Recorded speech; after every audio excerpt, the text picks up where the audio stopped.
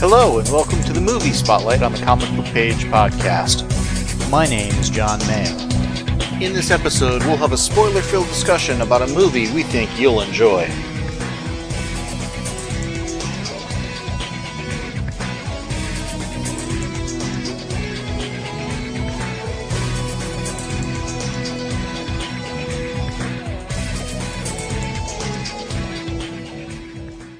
In this episode, I'm joined by my sister Kay, and we're going to have a spoiler-filled discussion on the SWAT movie from 2003. Now, this is based on the original SWAT series. Obviously predates the current SWAT series that started in 2018? 2019? Somewhere around there. Yeah, I'd say around 2019, because I want to say it's had 4 seasons.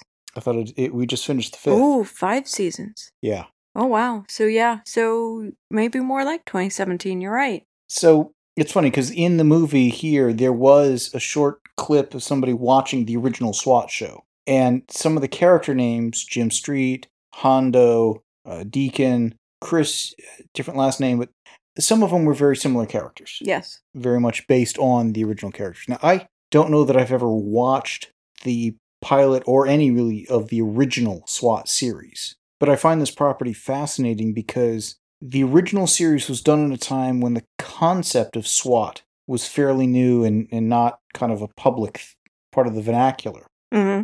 Whereas the current SWAT is so, I don't say a commonplace term these days for the current series, but, yeah, it's not uncommon for a company to put together a Tiger team or a SWAT team for a special project or that sort of a thing, and, having adopted that kind of terminology at least. And here in 2003, I mean, obviously SWAT had been around for many decades by that point, but it was still a different time than today. I wonder when we got to the point where every city of any notable size had a SWAT team.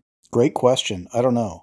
I mean, this was obviously LAPD SWAT in all 3 incarnations, but it does make me wonder, one, how many cities currently have it? What size city does it get to the point where it's like, yes, at this point you probably need one, unfortunately. And I don't even know where SWAT originated from, which city. It may have been LA, it may not have been.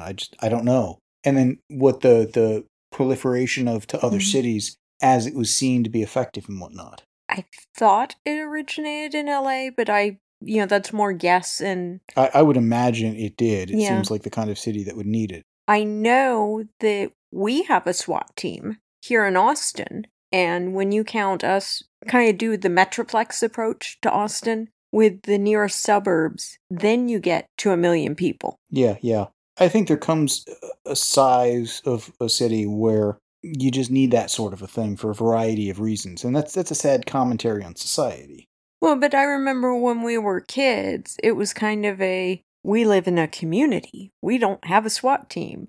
It's the cities that now have to have the SWAT teams. Yeah, suburb versus city life or whatever. Now, that I don't say that distinction is blurred, but again, when we've got major crimes and stuff happening in smaller cities and areas and stuff, it's, again, like I said, sad commentary. Now, what I found interesting in this movie was there were certain plot points that I'm familiar with because of the more recent SWAT series. Street getting kind of kicked out of SWAT, earning his way back, things of that sort that I found familiar here. Chris being on SWAT and having a challenge because, well, she's a woman. Women shouldn't be on SWAT, which again is kind of archaic and whatnot, but still. So there were those things that resonated, but this felt like its own thing as much as anything else. And man, the number of familiar faces in this movie astounded me. Yes, and we're talking from Woman in the Alley on up and down. Yes. Well, voice on the TV on up and down. I mean, Alex Trebek was a newscaster voice at one point. Octavia Spencer was a woman across the street yelling at the cops for arresting another black man. I gotta say, when they go out over the radio of suspect is a black man in Lakers purple. Yeah, I thought that was kind of funny. That was a great one for me. Samuel L. Jackson plays Hondo.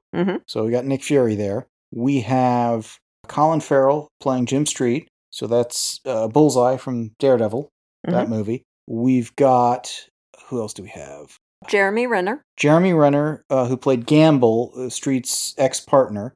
So we got Hawkeye of the Avengers. We had Street's girlfriend, who was in all of like one scene but talked about a few other times. Ashley Scott, who played Huntress from the Birds of Prey TV series, which was around 2003. This is from 2003. So I'm not sure if she did this before that, or if she did SWAT before Birds of Prey or vice versa. Either way is kind of funny because in Birds of Prey with her was Shamar Moore, who's Hondo in the current SWAT series. So that's kind of hilarious. And he played a cop in Birds of Prey. Yes, he played a cop in Birds of Prey. We had Reed Diamond as a would-be recruit for SWAT that didn't make the cut. But he did it so well. He's great. He was in Dollhouse. He was also in the Agents of S.H.I.E.L.D. TV show.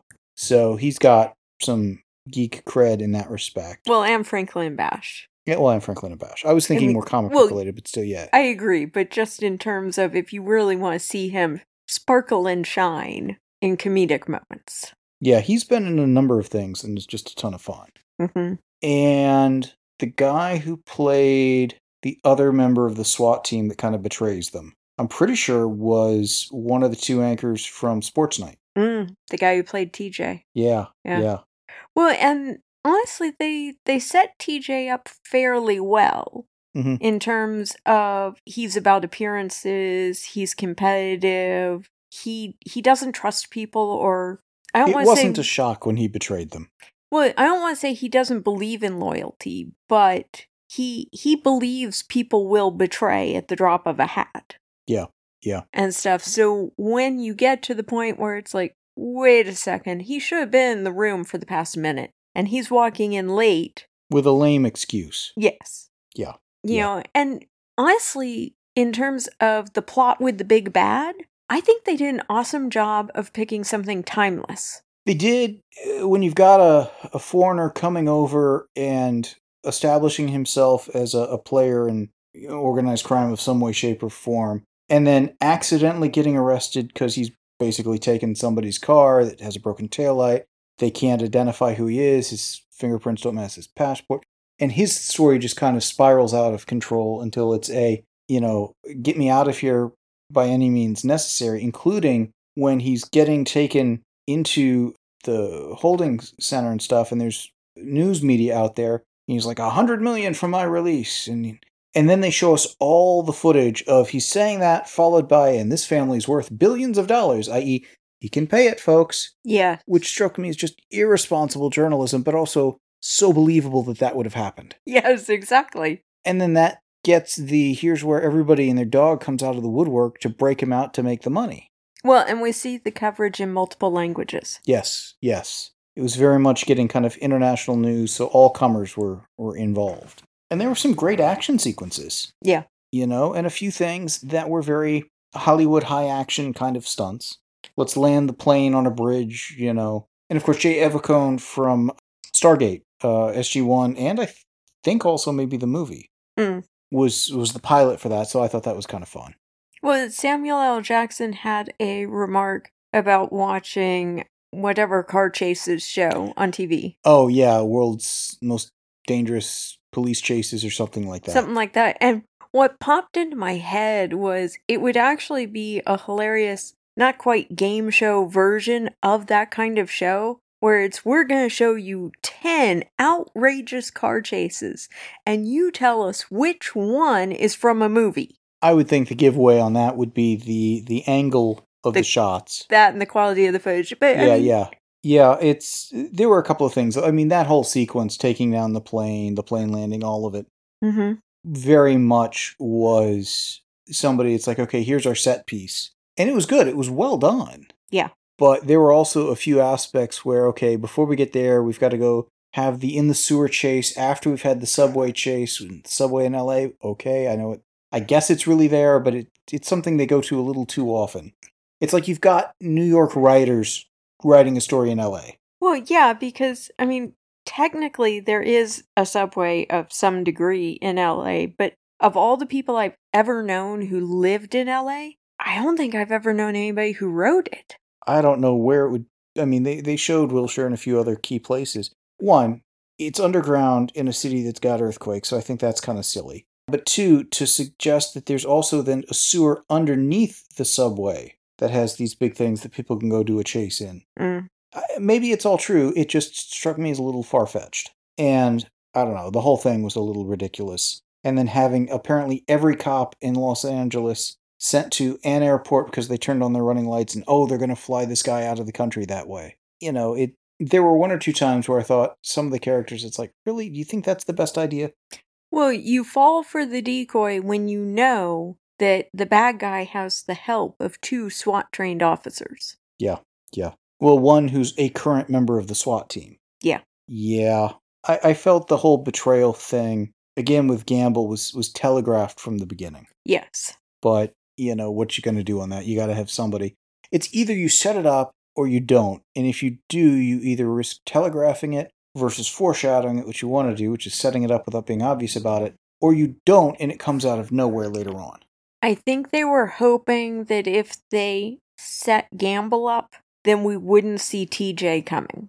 Yeah, but they set TJ up as a definitely antagonist for Street. Yes. So I don't think they did that particularly well. And Boxer, I don't think we really got enough screen time or development with him for him to be much more than the other SWAT member. Boxer was meant to be kind of on par with TJ. The other SWAT member who was in SWAT when Street got knocked out, both of them were. But Boxer's the one who Street was dating his sister, so he's got that extra level of baggage with Street. He was the closest one to Luca out of the bunch from the current show. Yes, but then by the end of it, it's, I dislike the guy she's dating even more than you, so you might as well give her a call. Yeah, I thought that was the crux of the development of the character. Yeah, it was supposed to be, and so you've won him over. Yeah. So, on the one hand, they wanted 2 sides of a coin with those 2 characters. On the other hand, in some respects, you could have just blended those 2 characters together. I think you needed somebody to get shot and wounded prior to the subway chase to add a little, it's serious, it's personal now. You needed someone to get shot and wounded before we found TJ on the plane at the end, because that was the straw that broke the camel's back and had TJ going out the way he did. Yeah. Resolving his betrayal the way he did. It was kind of he could have forgiven himself for being greedy and tanking his career and a lot of things, but getting a friend shot was that one step too far. Well, and it gave TJ versus the criminal guy whose name I don't even recall, because he was just the token bad guy. Frenchie. Well, they call him Frenchie because he was, or Frog because he was Frenchie or whatever. But it gave those two TJ can't shoot him because he's the promise of money. Yeah. So a certain, what you gonna do aspect. Mm-hmm. Which worked to a degree. I was still never satisfied with how and when Gamble partnered with TJ, set all this up, found the pilot, and all of that. You're just supposed to go with it. And it's not like it's a major flaw of the film by any stretch. It's not. It's just one of those, it's like, that all fell together pretty quick, pretty easy. But there's an aspect of Gamble was probably one of the guys seeing it all on TV, putting his plan together, knowing Street wouldn't help him, but he also knew TJ. If we'd seen a shot of Gamble watching the footage, yeah, and if we had seen either him calling TJ or TJ calling him, yeah, that's all I needed. Yeah. I did find the SWAT training here different than we see in the current show. Mm-hmm. But again, 20-year difference makes sense. And just some of the tactics. There's always them going in a single file line in the new show with the tapping on the back, give me two, all those kind of things that were just none of here. But we saw a fair amount of the training for this group here. What intrigued me about kind of the final test to see clear this course and you are a SWAT team was the no sense of backup or a command center you're talking to. Yes. Well, and you're having the leader of the team not with the team during the training. Yeah. And having Hondo, essentially as an ex-SWAT officer pulled back in, gave him a lot more seniority versus being a peer with Deacon and Luca on the show. And, I don't know, it felt a little weird. Yeah. Not wrong or anything, but, there's a getting the band back together even though the band's never been together aspect. Yeah. So Again, I liked the film. I thought it was fun. I like the current show, I think, better. Mm-hmm. But part of it had a lot more time to get used to the characters, and there's a very different feel of movie action versus ongoing TV action. Definitely. Well, and I think the crimes they deal with on the show feel more what SWAT is called in for than this. I mean, this was a prisoner transfer. Yeah, yeah. You know, I think of the U.S. Marshals helping with prisoner transfers. Well, we've seen a few of those on the show, but I guess they had the Polish bomber or whatever thing, which was the real SWAT mission they were on, which is just almost a token action scene to show that they're in the field. Well, and to show Street's creativity. Yeah, yeah. The I've got an idea Mm-hmm. line, which is used a few times. I guess part of it with a movie like this, you've got less than 2 hours start to finish to establish the characters, assemble a team, build the team, get the team in a mission, and then have the here's what they're really here to do for the movie. Yeah. And that's a lot of ground to cover. Plus, you've got to set up the villain, have a couple of subplots, a few things like that. Whereas we've had 5 seasons of the current TV show to build the characters, the relationships, the tactics they use, all of those sorts of things. So it's very much an apples and oranges comparison there, I think. Yeah. And I do think that movie action sequences, particularly here, tended to be literally darker in terms of low light, they're in the sewers, that sort of a thing. Versus TV tends to be a little brighter and clearly lit, or more daytime, I guess, in some cases. But also I thought their van or whatever here, their truck, huge compared to the Black Betty they've got in the show. Yeah, this seemed to be the 18-wheeler command center, as opposed to the armored Black Betty. Did we ever get a look inside that vehicle? At the end, we see them at the front riding it. It's almost fire truckish in terms of the layout there. But the back of it and the equipment and stuff in it, I don't know that we ever really got a good look at. No, I don't. Well, we saw somewhere where they were looking at cameras that had been put into the... with the bank scene at the beginning? That would have been there. You're right. It just never felt like it was their headquarters or their armory or any of that. It was there, but we saw more from the outside than the inside. Yeah. Well, honestly, I think we spent more time seeing what ought to be in that truck when we were in the airplane seeing the mocked-up dummy version of it. Yeah. Well, and the mocked-up, the whole training thing with the airplane, that looked like it was an airplane graveyard kind of a thing, and I thought that was in Arizona, not California. I wasn't quite sure where they thought that was supposed to be, or where we should have thought that was supposed to be for LAPD to be training in. Mm-hmm. So I thought that was interesting. The other thing is, after they've done that, and it's like, yep, we're officially going to be SWAT tomorrow, most of the team bows out early on drinks because, well, they've got family. Yeah. Chris has a daughter, but has a babysitter, so she and Street spend a little more time together or whatnot, which gives us the chance to go bring Gamble back into the story. But I was never entirely clear what the family life was for the other half of the team. LL Cool J was Deacon. Mm-hmm. He had a wife and kids. We saw them at the grocery store. Yeah. We saw Boxer with his wife, because she was complaining, I thought you fixed the sink. Right, okay. And he was ignoring her to watch TV. Right. And then we saw TJ on the date, ordering the expensive French champagne. Right.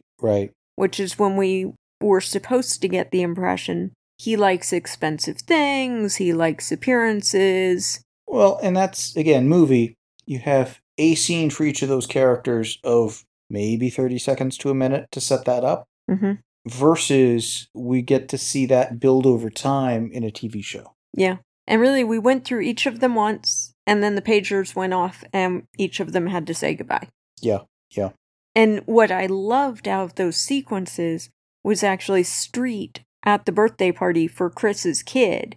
And he's basically teaching the kids how to have a water gun fight with SWAT tactics. Yeah, I thought that was kind of hilarious. And it's funny because they could have done that exact sort of a scene with Chris Alonso's nieces or nephews or cousins or something like that in the show. Or with Deacon's kids. Yeah, man, I don't know. Would Deacon allow the kids to have water guns? Now there's an interesting question. And if he did, would Annie? But yeah. Yeah. So it's interesting comparing and contrasting different versions of the same property across decades, TV, movie, that kind of a thing. The other thing, and I was commenting to you as this movie was starting, and we're getting what's evocative of the TV show theme song, which is just a classic theme song, that the reason we still get it in the current TV show, why we get credits for the current TV show versus just a title card of SWAT and boom into the story for literally that long, is because it's got an iconic theme music and such. And here, there were places it was evocative of, but the only place it came close to actually being used was at the bar after they're like celebrating of we're going to be SWAT, and they kind of do a cappella version almost. Yeah, they basically sing it. Yeah. There was a long driving scene where, again, it was very evocative of it, but wasn't quite the theme song. There were one or two places that I think, particularly in the action sequences there near the end, that they could have really used that to pull everything together. Mm-hmm. And there are other TV shows and movies even where when they've got that signature tune, they're able to use it for, let's be a little melancholy, let's be a little, suspenseful, let's be a little insightful. It's like Doctor Who. Mm-hmm. There was a point at which, during certainly the Tennant era, and I think even the Matt Smith era, where the band would strike up and the Doctor's going to go do the Doctor thing. The plan's going to come together, he's going to go save the day. And if you've got the right person doing the score and stuff, it can be very moving and very, here we go. You've hit the top of that roller coaster, click, click, click, and now you're into the action. Mm-hmm. And they never kind of did that here. Mm-mm. And again, I felt they had the music to do that with, they just didn't choose to use it. Yeah. And they acknowledged it and stuff. And I appreciate them acknowledging the old show without being overly beholden to it. Mm-hmm. And again, doing their own thing. So again, fun movie. Still prefer the current TV show. I do think at some point it'd be worth maybe checking out the pilot or whatever of the original series. Mm-hmm. Just to see what that would have been like. Because I'm not even... That was the 70s maybe? Yeah. 60s possibly? But that's going to be a hugely different time and set of tools available, etc., compared to, again, 2003 or, current day. Yeah. Anything else? I think that does it. Cool. The show notes and forum for this podcast can be found at www.comicbookpage.com under the podcast and forum sections of the website. Please email us at theguys@comicbookpage.com and let us know what you think of what was discussed in this episode. Thanks for listening.